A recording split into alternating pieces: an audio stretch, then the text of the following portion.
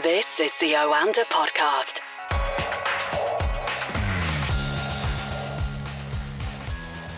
You're listening to the Oanda Market Insights podcast, talking to Oanda senior market analysts across the world. And today we're joined by Jeff Halley in Asia Pacific. Good morning from London, Jeff. How are you doing? And good afternoon from Asia, filling in from the great Edward Moyer, who's on Thanksgiving holiday today in New York. Yes, of course, markets in the US closed yesterday for Thanksgiving, but of course Ed gets his extra day off as well.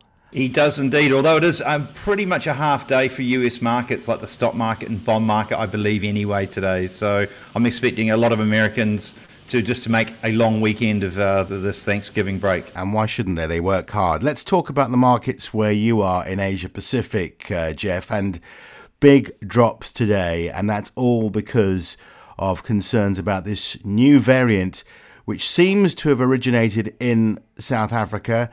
Just looking at the numbers here, oil prices lower, gold has moved higher, all of what you'd expect when you hear a bit of news like this. And it is worrying, let's be honest. Yeah, the B.1.529 variant, as it's lovingly known, appears to have a number of mutations much larger than seen before, and also one on the spike protein, which I believe is what a lot of these vaccines go to work against to do their job. And I think this is what spooked markets. Clearly, there was a lot of complacency around the emergence of the Delta variant earlier this year in India, and we saw what happened to the world after that variant got out and got widely spread. I think the feeling is in the markets today that governments around the world will act much more proactively, and we've seen Britain and Singapore today announce flight restrictions to Southern Africa, and I expect more countries will be following this afternoon and over the weekend. We don't really know a lot about this variant, but I don't think markets are taking any chances this time around, and as you said, we've seen a massive sell-off in growth-facing asset classes. Stocks have been pummeled in Asia today, and I expect they will be in Europe. Oil is actually down nearly 4% now, not just 2%. And we've seen a move into havens positioning, such as US bonds.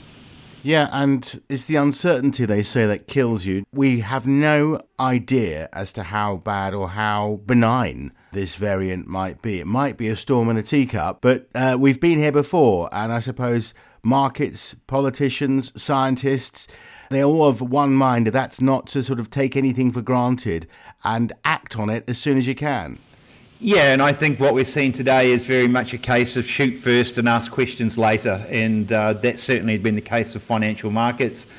Places such as Europe, which are just getting to grips or getting deeper into their fourth wave of COVID-19 with Delta, are perhaps even worse or more badly placed should this variant turn out to be quite contagious and quite aggressive, because they could be dealing with a double variant outbreak it just as appears to be getting over the top of a number of European countries. So I'm expecting that European assets in particular are going to come in for some negative treatment this afternoon. So it sounds like it's going to be a Black Friday in more than one way, Jeff. Of course, it is a big day for retailers, but perhaps this news is going to damp those spirits. Yeah, unfortunately, I believe that now that this virus headlines are sweeping through the markets and we're seeing a huge sell-off in a lot of asset classes, particularly equities, this may dampen the enthusiasm for Black Friday. I believe online should hold up fine, but I believe these high street retailers who are probably hoping for huge amounts of shoppers through the door to get the holiday season underway, they may not find that occurring now. It may actually frighten a lot of consumers in the US particularly into staying home. So I think this is exceedingly bad timing for your traditional high street retailers, although I do believe online will hold up quite nicely because of all of those reasons.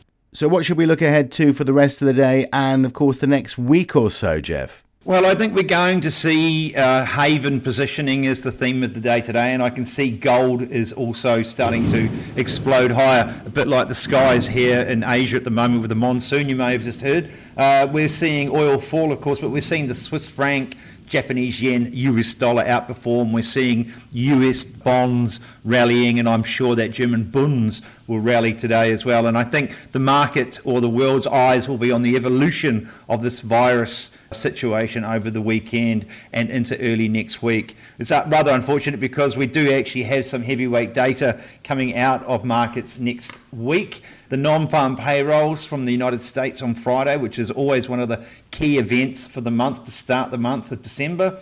But we also have China manufacturing PMIs, that's official and unofficial PMIs coming out. And again, the risk here is that if those numbers come out to the soft side, that could add to the negativity that we're seeing in the markets, because both of those numbers have been quite weak of late. There has been concerns about the property sector in China and the growth outlook, and this would go some way to confirming some of those concerns. But I do believe that the South African virus variant will basically be the one ring to rule them all and will dominate the news headlines next week.